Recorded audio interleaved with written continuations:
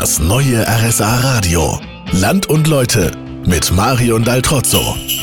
Da kommt man doch sofort in Weihnachtsstimmung. Hier in Lindau, wo wir heute sind, ist die ganze Insel schon im Weihnachtsfieber. Für die Hafenweihnacht wurde mal wieder alles geschmückt und beleuchtet. Ich habe mich hier mit dem Mann getroffen, der die Hafenweihnacht jedes Jahr organisiert, Arnold Weiner. Hallo.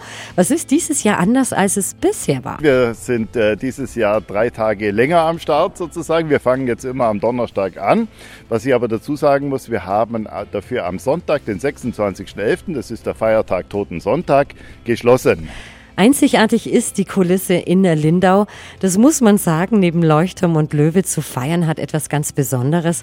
Was gibt es sonst noch für Höhepunkte, für Highlights? Was ganz Besonderes ist unser Märchenwald. Dann haben wir verschiedene Veranstaltungen wie das Turmblasen, wie das Nikolausschwimmen und so weiter. Wir haben ein super Bühnenprogramm. Es spielen insgesamt um die 42 Bands an der Lindauer Hafenweihnacht. Also es ist für jeden was da, ist für jeden was geboten. Jetzt gibt es hier auf der Insel ja nicht so viele Parkplätze. Wie sollte man am besten hierher zur Hafenweihnacht kommen? Ja, also zuerst raten wir natürlich, die Bahn zu benutzen, weil wir haben hier in der Hafenweihnacht ja den Bahnhof direkt um die Ecke.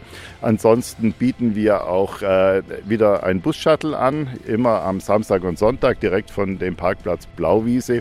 Von dort können Sie kostenlos dann mit dem Bus auf die Insel fahren. Vielen Dank, Herr Weiner. Hier in Lindau gibt es gerade noch ein Thema, was viel Aufmerksamkeit auf sich zieht, das viel Aufmerksamkeit hat. Die Wahl des Oberbürgermeisters. Alle 3 Kandidaten müssen mir in einer halben Stunde Fragen beantworten.